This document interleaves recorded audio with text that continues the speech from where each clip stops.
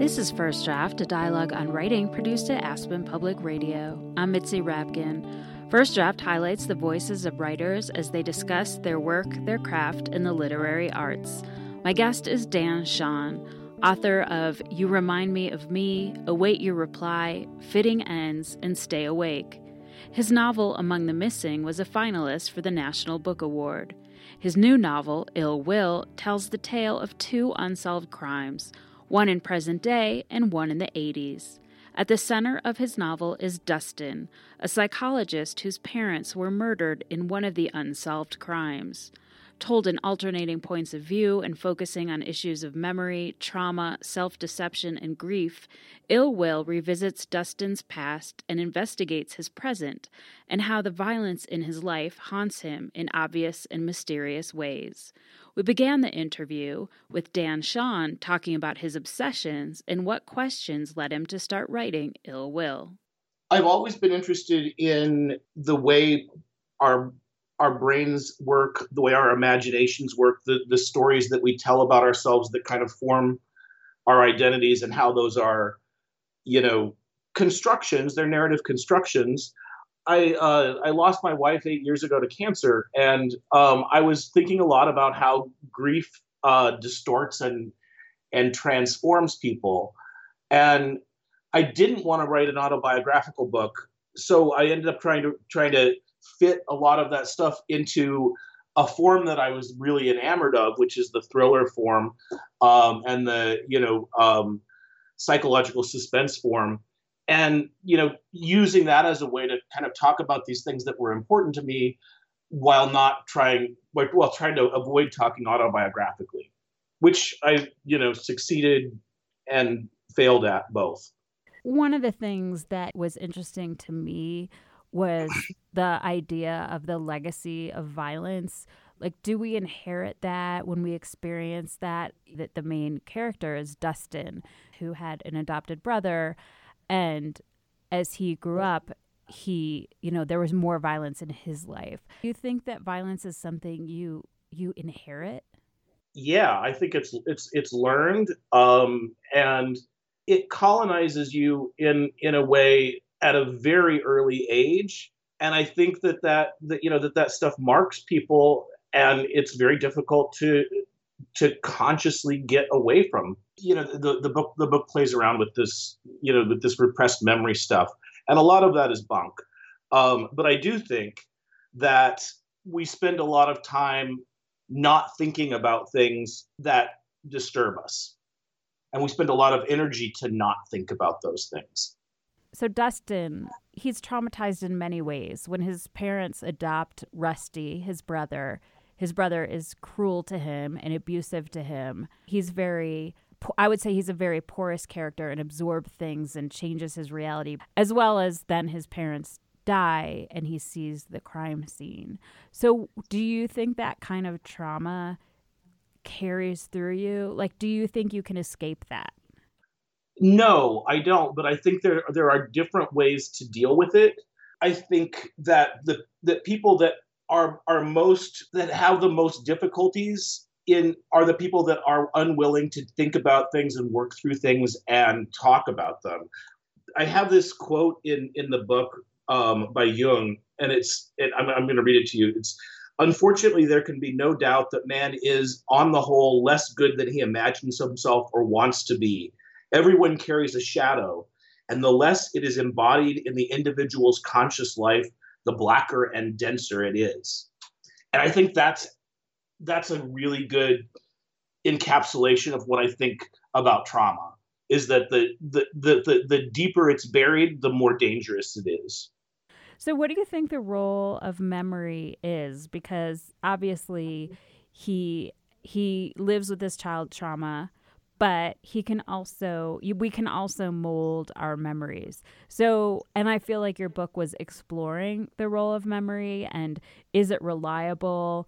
Can we remember things by suggestion from other people? So I'm wondering if you could just talk about your interest in memory and its role in the novel. All novelists are interested in memory, because so much of what we're drawing from is based in that, in conscious and unconscious memories. And I'm thinking of the things that we don't, that aren't part of our, like the rote story that we tell ourselves, or the autobiographical details that we tell other people, but the things that come up just based on some sort of little trigger that you might not have ever thought about before, again, right? Like you pass somebody who suddenly reminds you of a girl that you knew in second grade, or, there's an apple tree and the shape reminds you of something that you saw when you were 5. And, those things are just, they just emerge out of almost nowhere, out of the ether. We have an infinity of them in our heads, but how do you access them? I mean, and that's really interesting to me. And finding ways to trigger those things that I wouldn't have thought of before. I think that's a big part of writing. You're listening to First Draft, a dialogue on writing produced at Aspen Public Radio. I'm Mitzi Rapkin. My guest is Dan Chaon, author of the novel Ill Will. I'm curious about how you were interested in the suggestibility of his memory, and that when people told him things when he was a child or later in life, he sort of seemed to arc around it as if it was his own, but sometimes the reader knew it wasn't his own. And was this something, like, why did you create that role in him? And do you think he was conscious of it at all? I think that became a bigger part of of his character as I did more research into dissociative personality disorder and satanic ritual abuse, which are both sort of big parts of the novel's history anyway, in that it, sort of goes back to the time of the Satanic Panic in the 80s. And that's a big plot part. But anyway, as I was reading about that, I was also reading about, the huge debate about repressed memory that went on in the 90s, the huge debate about multiple personality disorder, whether it existed, and, dissociative personality disorder, and all of these things. And I was like, it would be really cool to kind of give this kid those kinds of qualities, because partially I was also looking at these cases where children were induced to testify in these really outrageous things. I mean, and there's a whole bunch of them, and I was trying to think, like, okay, how would I get a kid to believe that he had seen these really outrageous things, and what kind of kid would that have to be? And that's sort of how I started to form Dustin, that backstory of Dustin's, because he was one of those kids that testified to outrageous things that only during that very specific time period people would have believed.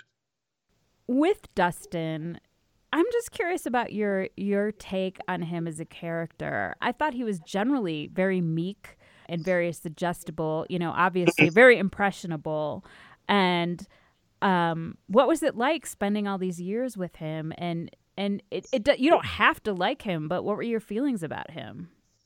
Well, I started out, thinking that he was basically a decent guy. And then the more I got to know him, the more I found him kind of alarming. There was a point kind of later in the book, both of my sons were reading it as I was writing it, so they were giving me feedback. And one of my sons said, "You know who the most dangerous person in the book is? Dustin." And I was like, "Oh, really?"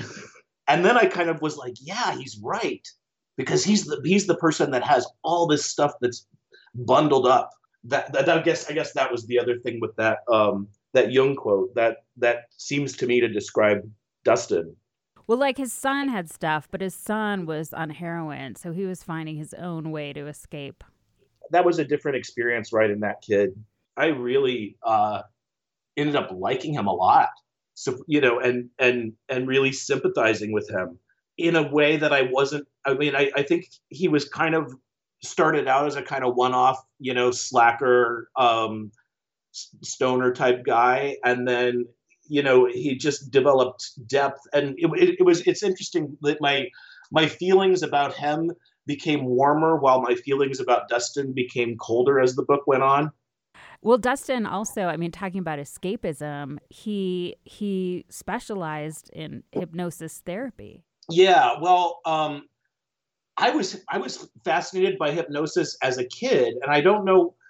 I think it might have been, like a Scooby Doo episode or something, where there was like an evil clown that was also a hypnotist. And I just thought it was so cool. And then a hypnotist came to our school, and you know, made kids do all these wacky things in the in a big auditorium.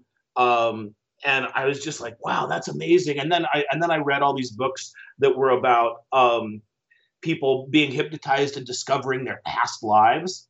And I was, of course, very attracted to the idea that I had some kind of fantastic past life. It turns out that I have not ever been able to be successfully hypnotized. And that's disappointing. I would like to eventually get to the point where I could successfully hypnotize others, though. When you're talking about hypnosis, is that partly, though, what you do as a writer?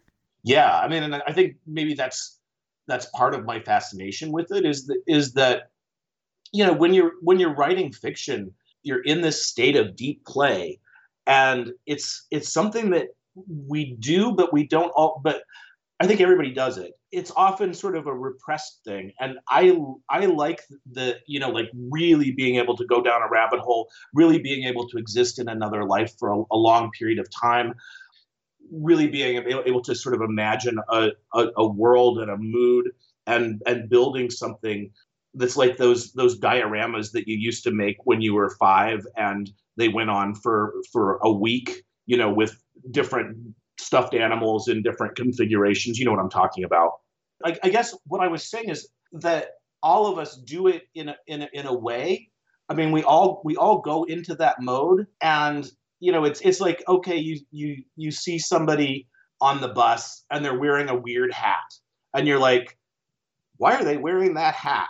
And then you start imagining like where they're going and how people will react when they see them. And, so you've gone into this little fictional play place for a while. But I think for a lot of people, that's just daydreaming. And for me, it's like kind of the heart of what of how I spend my time.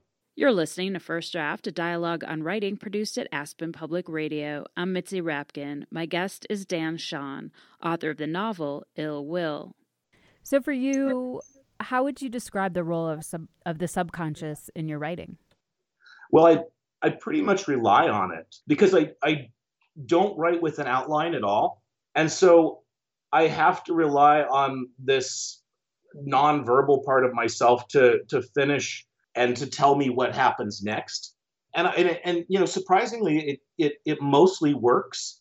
You get to a place that you didn't know you were going to get to, and suddenly the road is open a little bit more. I mean, it's sort of like, you're driving at night and your headlights illuminate a certain amount of the road. You can't see much beyond that.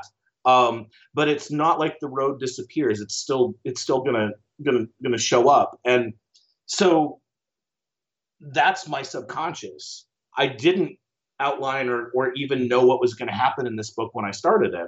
But it somehow managed to happen. And I think that's super cool.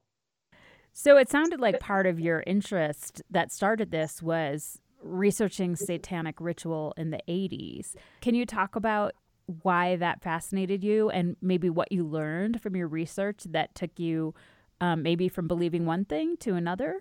I remember it happening. I was a teenager through most of the 80s. And I remember like all the like this Geraldo Rivera special about how there are Satanists in every small town. I remember it being talked about in church and police task forces about it, and all these news stories about satanic rituals. Although it became so elaborate that eventually, I think people were just like, this can't be real. It's too. It just is too unbelievable. And I think eventually, it's there are very few of these kinds of satanic ritual type things, and they're not organized in any sort of long term way. The thing that interested me the most was the idea of hysteria and the willingness to believe things that didn't seem possible because everybody said that they were true. The sort of complete disavowal of critical thinking on this one particular subject. It's just like something that you're not allowed to question. This is real. And I think that's a really interesting aspect of, I guess, most cultures, but in particular, because I know American life, it's an interesting aspect of American life. And it's happened to us over and over and over, starting with the Salem witch trials. So in your book, you have this scene where you have Dustin and the twins. So they're both their parents are brother and sister. So it's two brothers that marry two sisters. So it's Dustin and his cousins, and then Rusty. And they have this scene at a cemetery with one other girl that's there. And that's sort of maybe the embodiment of the satanic ritual in your story. Can you talk about writing that? I had read a number of things about heavy metal and teenage satanic cult practices. I mean, and sort of like the goth culture. And then I was just sort of going back and imagining what it might have been like to be drunk and stoned and just goofing on this idea of a ritual. I mean, my sense is that, a lot of these kids that got into like satanic heavy metal or death metal or whatever just thought it was kind of funny and cool and weren't like religiously inspired by Satan. So I was really thinking that whole event was a goof. What was Rusty's culture? He's the boy who is adopted, and I know that you are adopted, so that's something that really interests you. But he comes into this family after he's had trauma, and I'm wondering if you could just talk a little bit about creating Rusty's character and what he meant for you and what he meant in this family. He comes from he's been in the foster care system for a long time. And he's bounced around through a number of different families. And so by the time he gets to Dustin's family and is adopted, he's pretty deeply damaged and acts out. He's very good at masking a lot of the damage, but they don't really think too carefully about what kind of person they've adopted. And I think that's a problem. Again, it's a question of, do you face it, or do you talk about it, and do you think about it, or do you just pretend that it's that hey, now you're our son, everything's cool, and hope that it all turns out all right. And I think that was definitely a problem. I mean, that kid had been in foster homes and like juvenile detention facilities, and I just wouldn't have probably left him alone with Dustin all that often. So his parents were maybe a little bit, well, not only naive, because his dad was really the one that wanted to do this good thing and felt like they should, but they also seemed to sort of just be like, that good deed in itself was enough, and they didn't really maybe go on to parent these kids. It's interesting to me, just knowing a little bit about the foster care system. There are great foster parents, but there are also a lot of foster parents that are, pretty close to a difficult, hard life themselves. So, often, they're bringing in foster kids, but they've got plenty of problems going on all around them. And I think that's sort of the case here. So being adopted, what do you think when people imagine adoption as a, quote, good deed? I think about the song, How Much Is That Doggy in the Window? I have lots of weird things said to me about adoption. One of them was actually a friend of mine. They were, they spent so much money on fertility treatments and stuff. And I said something like, well, you could consider adoption. And he's like, well, yeah, but you don't know what you're going to get.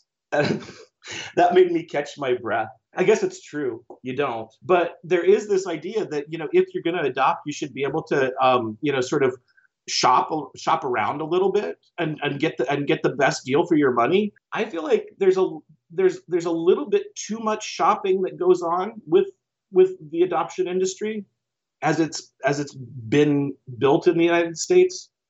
That's not always true, but I think there's a little bit of it, and it's a little problematic. You're listening to First Draft, a dialogue on writing produced at Aspen Public Radio. I'm Mitzi Rapkin. My guest is Dan Chaon, author of the novel Ill Will. You were mentioning earlier that you grew up in Nebraska, and I read that you grew up in a village of 20 people. I mean, that must have really served your imagination, because it was probably a little bit boring. I don't think it was ever boring. There was just too much craziness going on, but it was definitely lonely. There weren't a lot of other kids. And so I did spend a lot of time in my own head and playing pretend and walking around in the prairie by myself with my dogs and, making up stories and stuff. It's a really weird thing to have experienced because, it was still in almost a different century. Like there were people that had outhouses, and I went to a country school that had a coal burning furnace. So, there'd be actually people shoveling coal into a furnace. I mean, that like crazy things that I'm glad that I experienced, hey, I've been in an outhouse and I've been on the internet. This story you told in multiple points of view. Some is third person, some is first person, and you change, the different characters.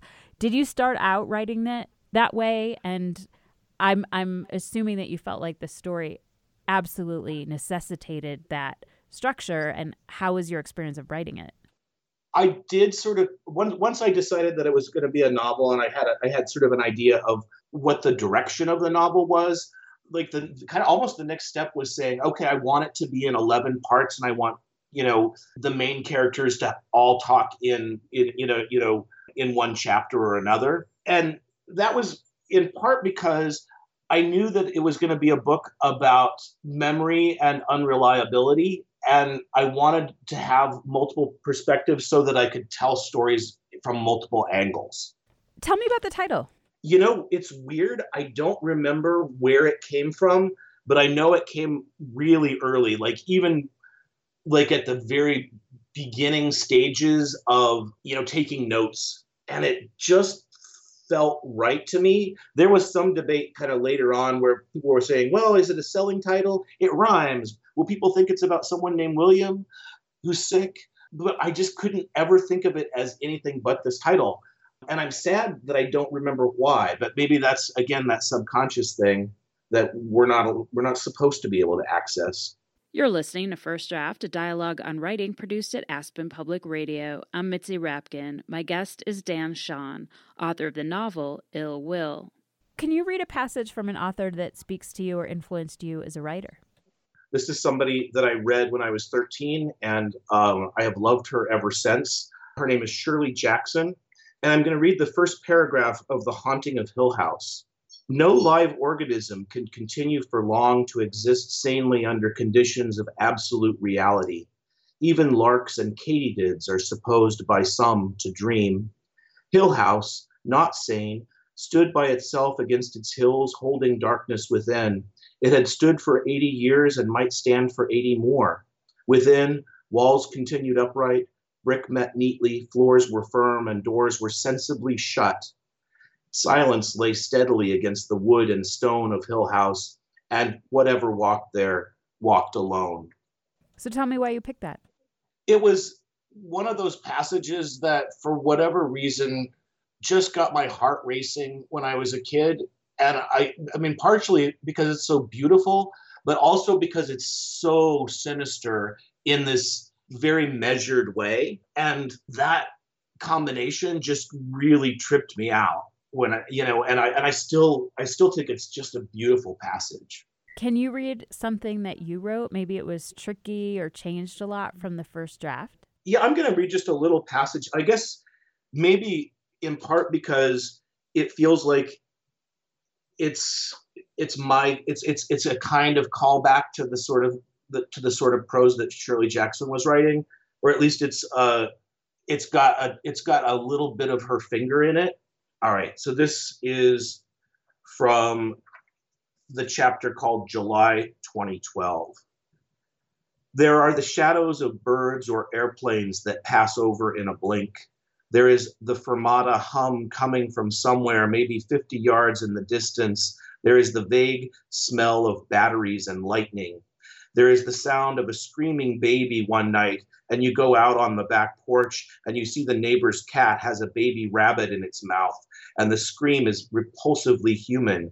Hey, you yell at the cat, and it drops the rabbit, and they both run off in different directions, and you are left alone with the sudden feeling of being regarded with disapproval, as if you'd interrupted an important religious ritual.